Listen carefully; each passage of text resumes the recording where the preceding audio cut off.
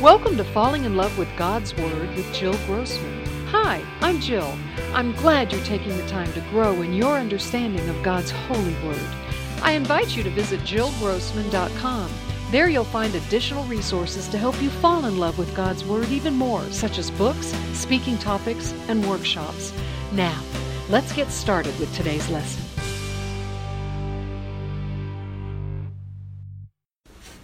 Okay, we're good to go. All right, let's go to the Lord one more time. I just need that covering. Heavenly Father, we thank you for this lecture. I thank you for I thank you for the fact that I rewrote this quite a few times this week and just the detail that's involved. And I just ask, Father, that you just let the history lesson and what you want us to learn sink in, and what's not important, let it fall away. Let the message be loud and clear, what you're wanting us to learn. And so we give this time over to you now. Amen. Okay. So before we go and study, let me paint a little bit of a bigger picture here. So in order to grasp that timeline, that bigger picture, we need to know a few things first. 1st and 2nd Chronicles is the historical account of Israel. And the book after that is Ezra. And Ezra is the continuation of that story, of the historical account of Israel. And then after Ezra comes Nehemiah, and that's the continuation of Ezra. So the reason I bring that up is that's all kind of part of all of this. So Ezra, in a nutshell, leads the return back to Judah from the captivity of the 70 years that they've been in captivity. And so Ezra's job is he wanted to advance the worship, get that better, and he wanted to do the teachings of the law.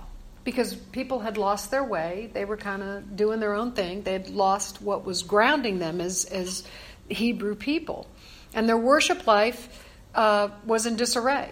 So he and Nehemiah begin this rebuild of the temple and obviously the building of the wall in Jerusalem. So I just say all that to say that all this is kind of all happening right after Daniel gets these visions. But right before this happens, that's where we are in the book of Daniel. Between the end of chapter 9 and the beginning of chapter 10, this history-shaping event occurs that the Jewish people have been released from their captivity.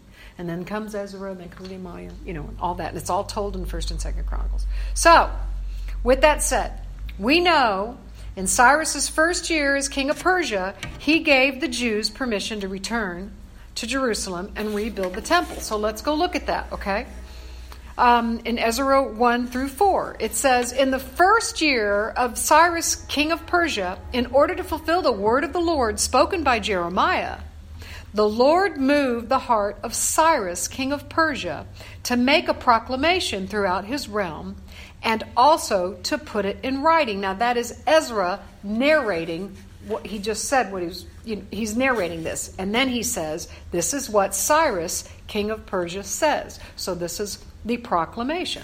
And think if you were a Jew hearing this proclamation. I mean, you just want to jump out of your skin.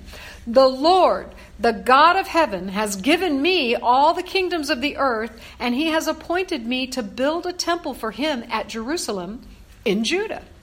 Any of his people among you may go up to Jerusalem in Judah and build the temple of the Lord, the God of Israel, the God who is in Jerusalem, and may their God be with them.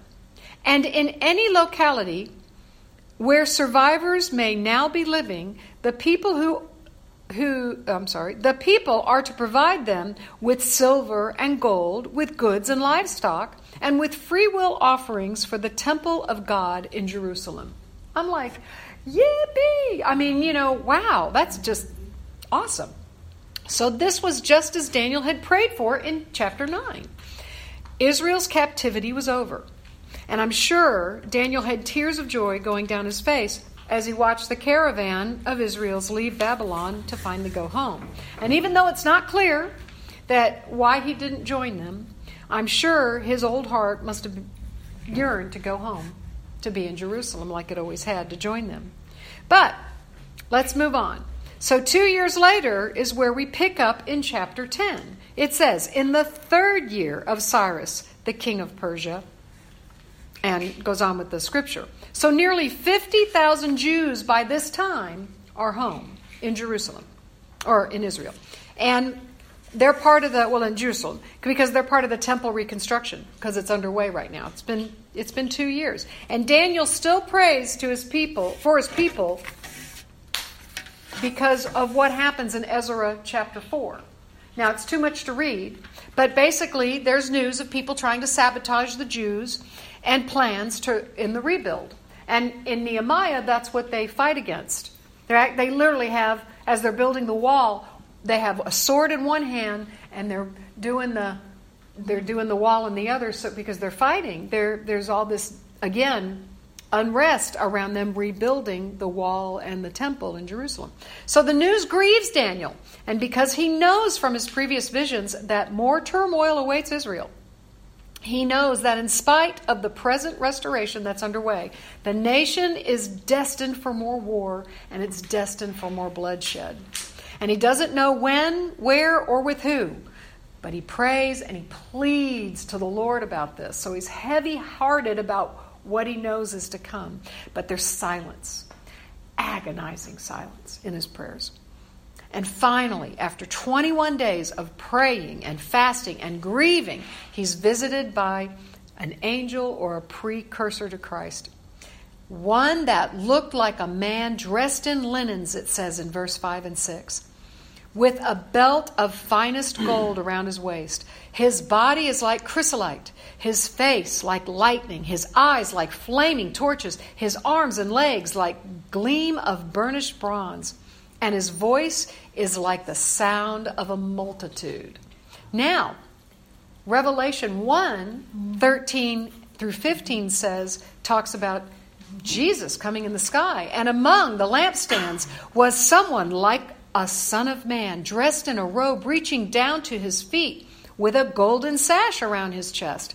The hair on his head was white like wool, as white as the snow, and his eyes were like blazing fire. That said flaming torches in Daniel. And his feet were like bronze glowing in a furnace. Now, it says his legs like gleam of burnished bronze, and the voice was like the sound of rushing waters. So, it's possible it could be, Christ. But that explains what he had been fighting. This angel, this messenger, had been fighting the Prince of Persia. And I just love this picture. I just had to put that up there. Because it's a fighting angel. That's just awesome. Maybe that's what they look like when they're really going at it and fighting. No human prince could possibly restrain an angel. So this prince must have been an evil angel demon. And after that he was fighting, and after receiving help from another angel, as we know through Scripture was Michael, this angel finally comes and touches the weakened Daniel, renews his strength, and explains. Because remember, Daniel's been fasting too for 21 days. And he explains, "Now I have come to explain to you what will happen to your people in the future, for the vision concerns a time yet to come," in verse 14. So the angel will soon leave the fight against the Prince of Persia again, and the Prince of Greece will battle against him also. So he already knows he's in for more fighting. Oh, whoops. Sorry. All right. So I found this in a commentary, and it's a point to ponder. Here we see evil angels that are assigned to Persia and Greece. World political leaders think they govern the movements of history, but usually they are unaware that invisible spiritual forces influence events more profoundly than they do. The spiritual forces involve themselves, especially when nations are dealing with God's people. Understanding this should encourage us to pray more diligently, because God uses the prayers of his people to influence world events as well as personal lives. So when you see something in the news about the UN not standing with Israel, or something's going against Israel, I encourage every one of us to get on our knees and pray, because our prayers are not insignificant. And I just want us to remember that the next time we pray. So the angel in chapter 10 tells Daniel not to be afraid, and he encourages Daniel.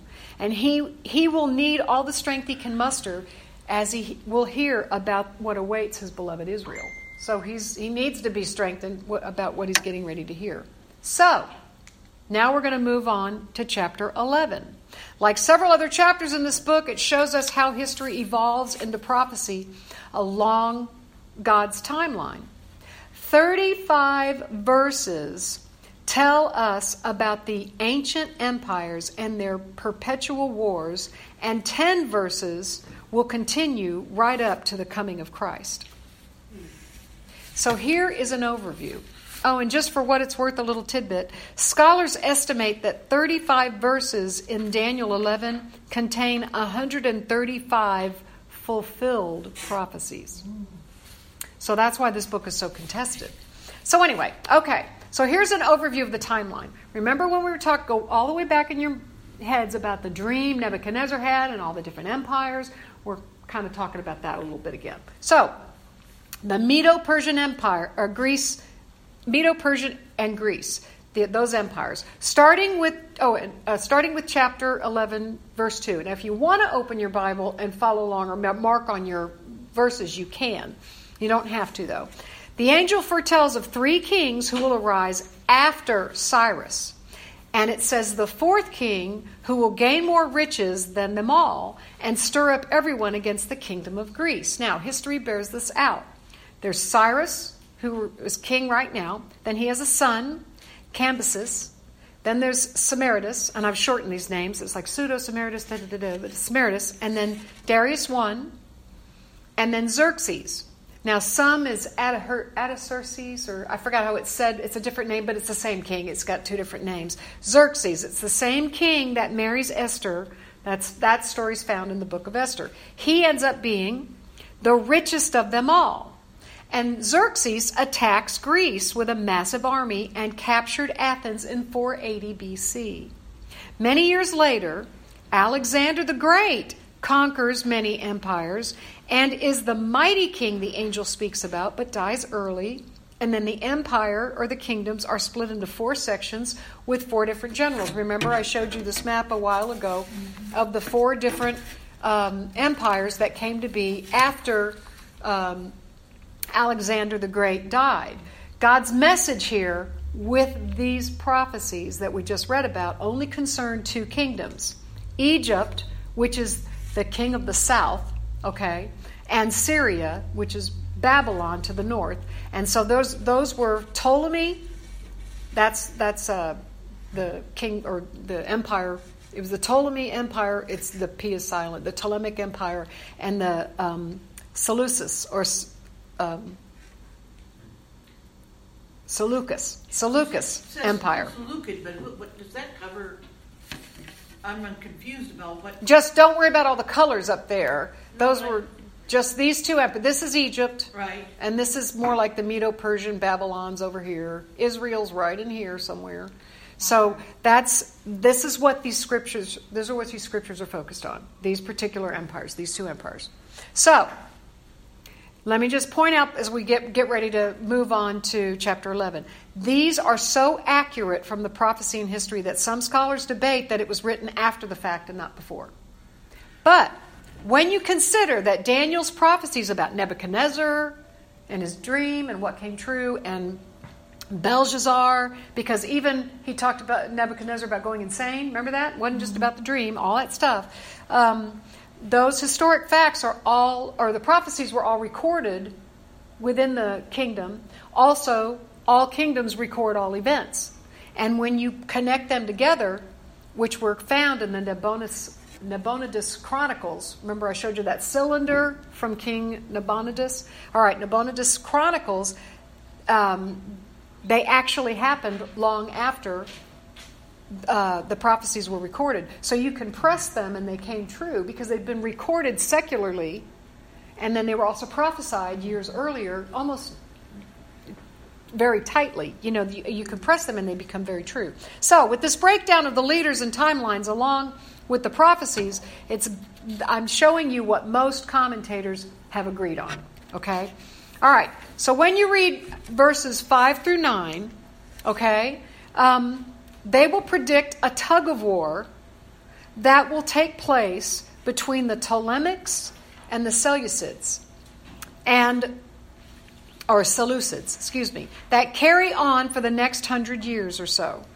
During this power struggle, the Ptolemies controlled Palestine. Their attempt to make peace, however, was foretold in verse 6. It says, after some years, they will become allies. Okay? So here's a historic fact. We were talking about what we read earlier, 5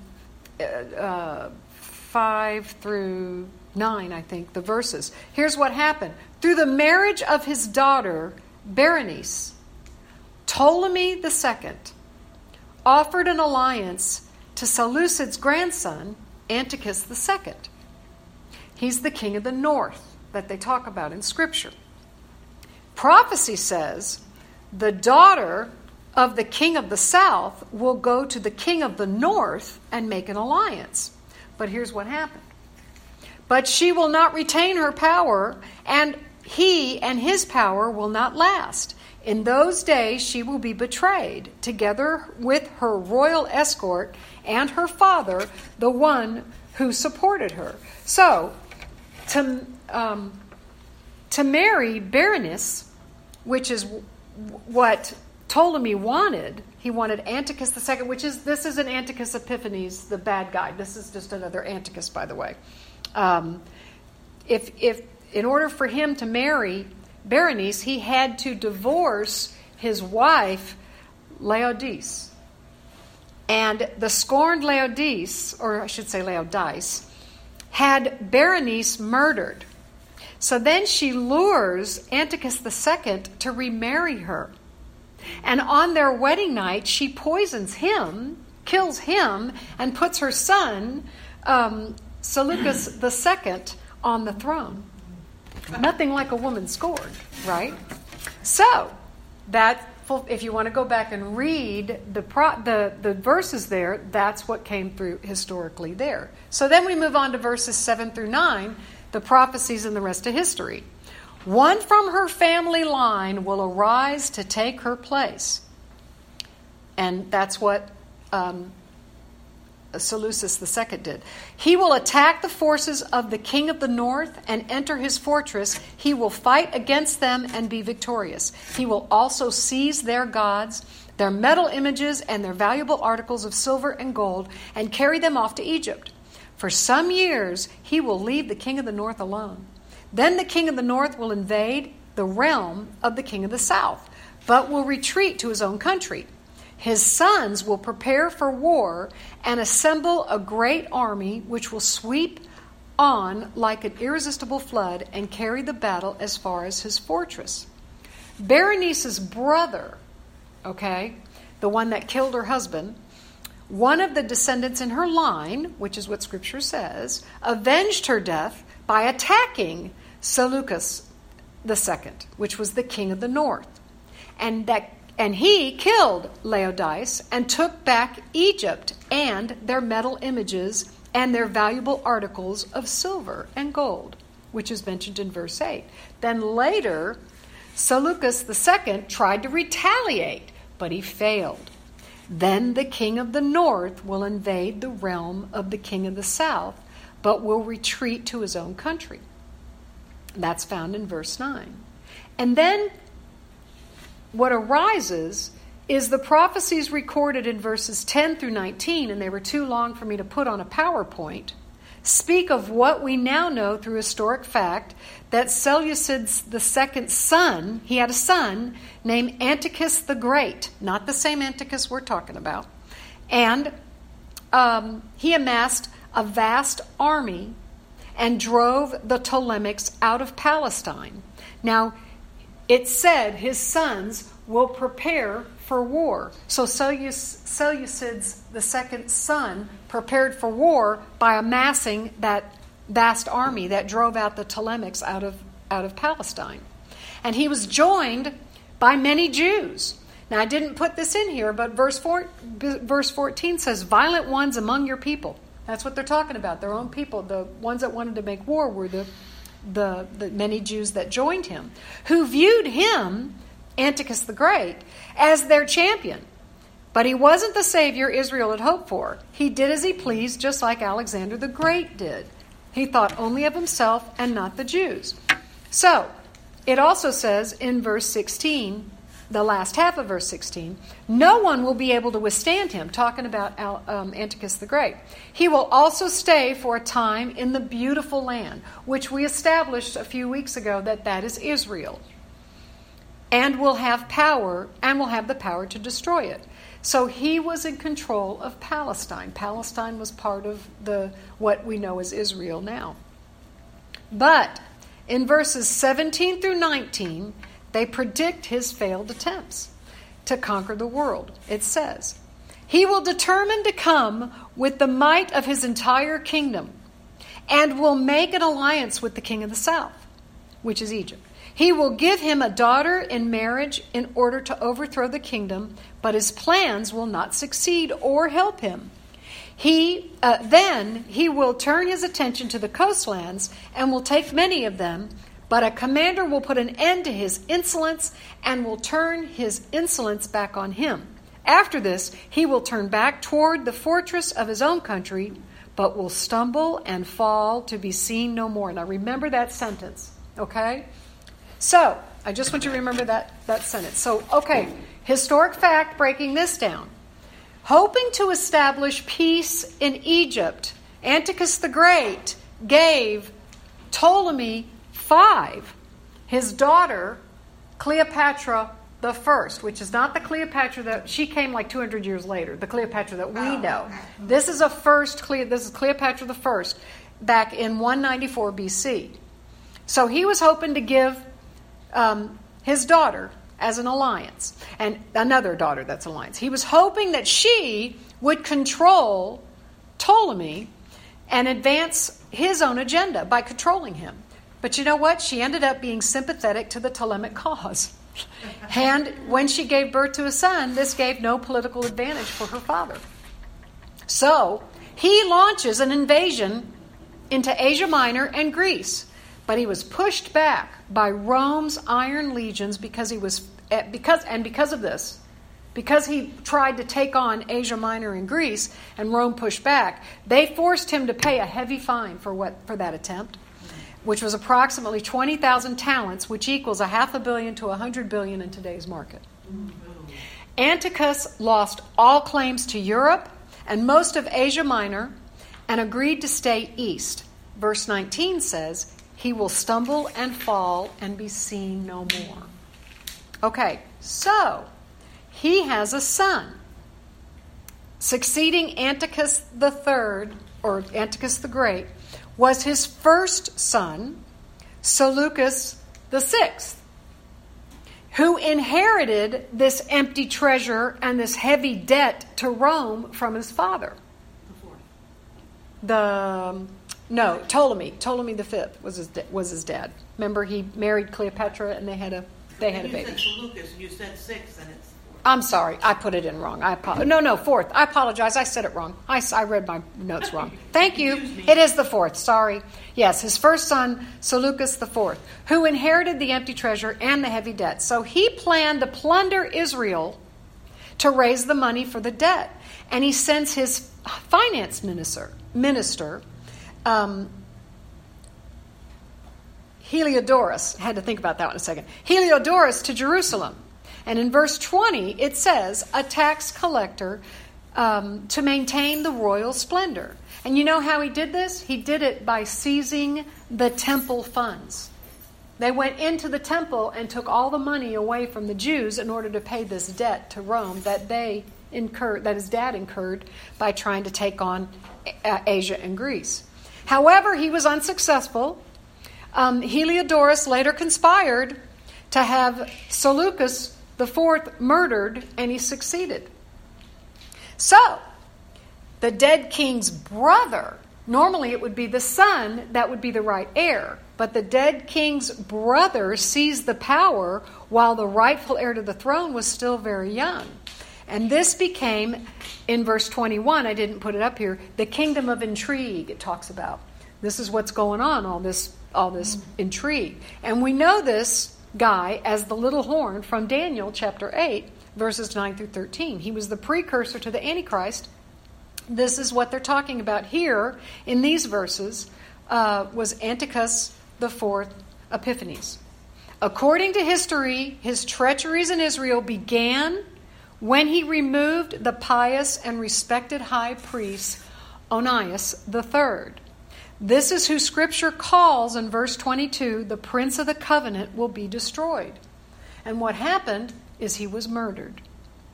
Elsewhere, Antiochus played a shrewd game of politics with deceptive promises. This guy was slick. And he lured the king of Egypt into an alliance and accomplished what his father never did. What he did is he redistributed the wealth and won widespread support among the lower classes. That's how he, I'll help you. I'll pass this out to you. I'll take some of this. I'm your friend. Here's what it says. After coming into an agreement with him, he will act deceitfully, and with only a few people he will rise to power. When the richest provinces feel secure, he will invade them and will achieve what neither his father nor his forefathers did. He will distribute plunder, loot, and wealth among his followers. He will plot to overthrow the fortresses, but only for a time. So when Antiochus became strong, he invaded Egypt and defeated Ptolemy VI. So that was the king of the south in verse 25 that they're talking about. The king of the south is Egypt. After the battle, the two kings feasted together, toasting and making bargains, but both were deceitful, it says in verse 27. The two kings, with their hearts bent on evil, some translation says bent on mischief, will sit at the same table and lie to each other. As a result, Antiochus failed to take control of Egypt because the other guy was just as shrewd as Antiochus. Frustrated, though, Antiochus Epiphanes was frustrated by only a partial victory. Antiochus returned to his land, but on the way he took out his aggression on the Jews, setting his heart against the Holy Covenant. And that's said in verse 28. History states that he wreaked havoc in temple affairs and set up his own high priest. And when there was a minor rebellion, they crushed them cruelly. It was just a minor rebellion, and they cruelly crushed these people. So then we go 2 years later to 168 BC. He tries to conquer Egypt again. So he gets up there and he does this again. And he's met by Roman vessels under the command Populius Lanus, who warned him to withdraw. He got in his face. Now here's what happened in history. He took Antiochus a letter. Populius Lanus took Antiochus a letter forbidding him, a letter from Rome, forbidding him to engage in war with Egypt.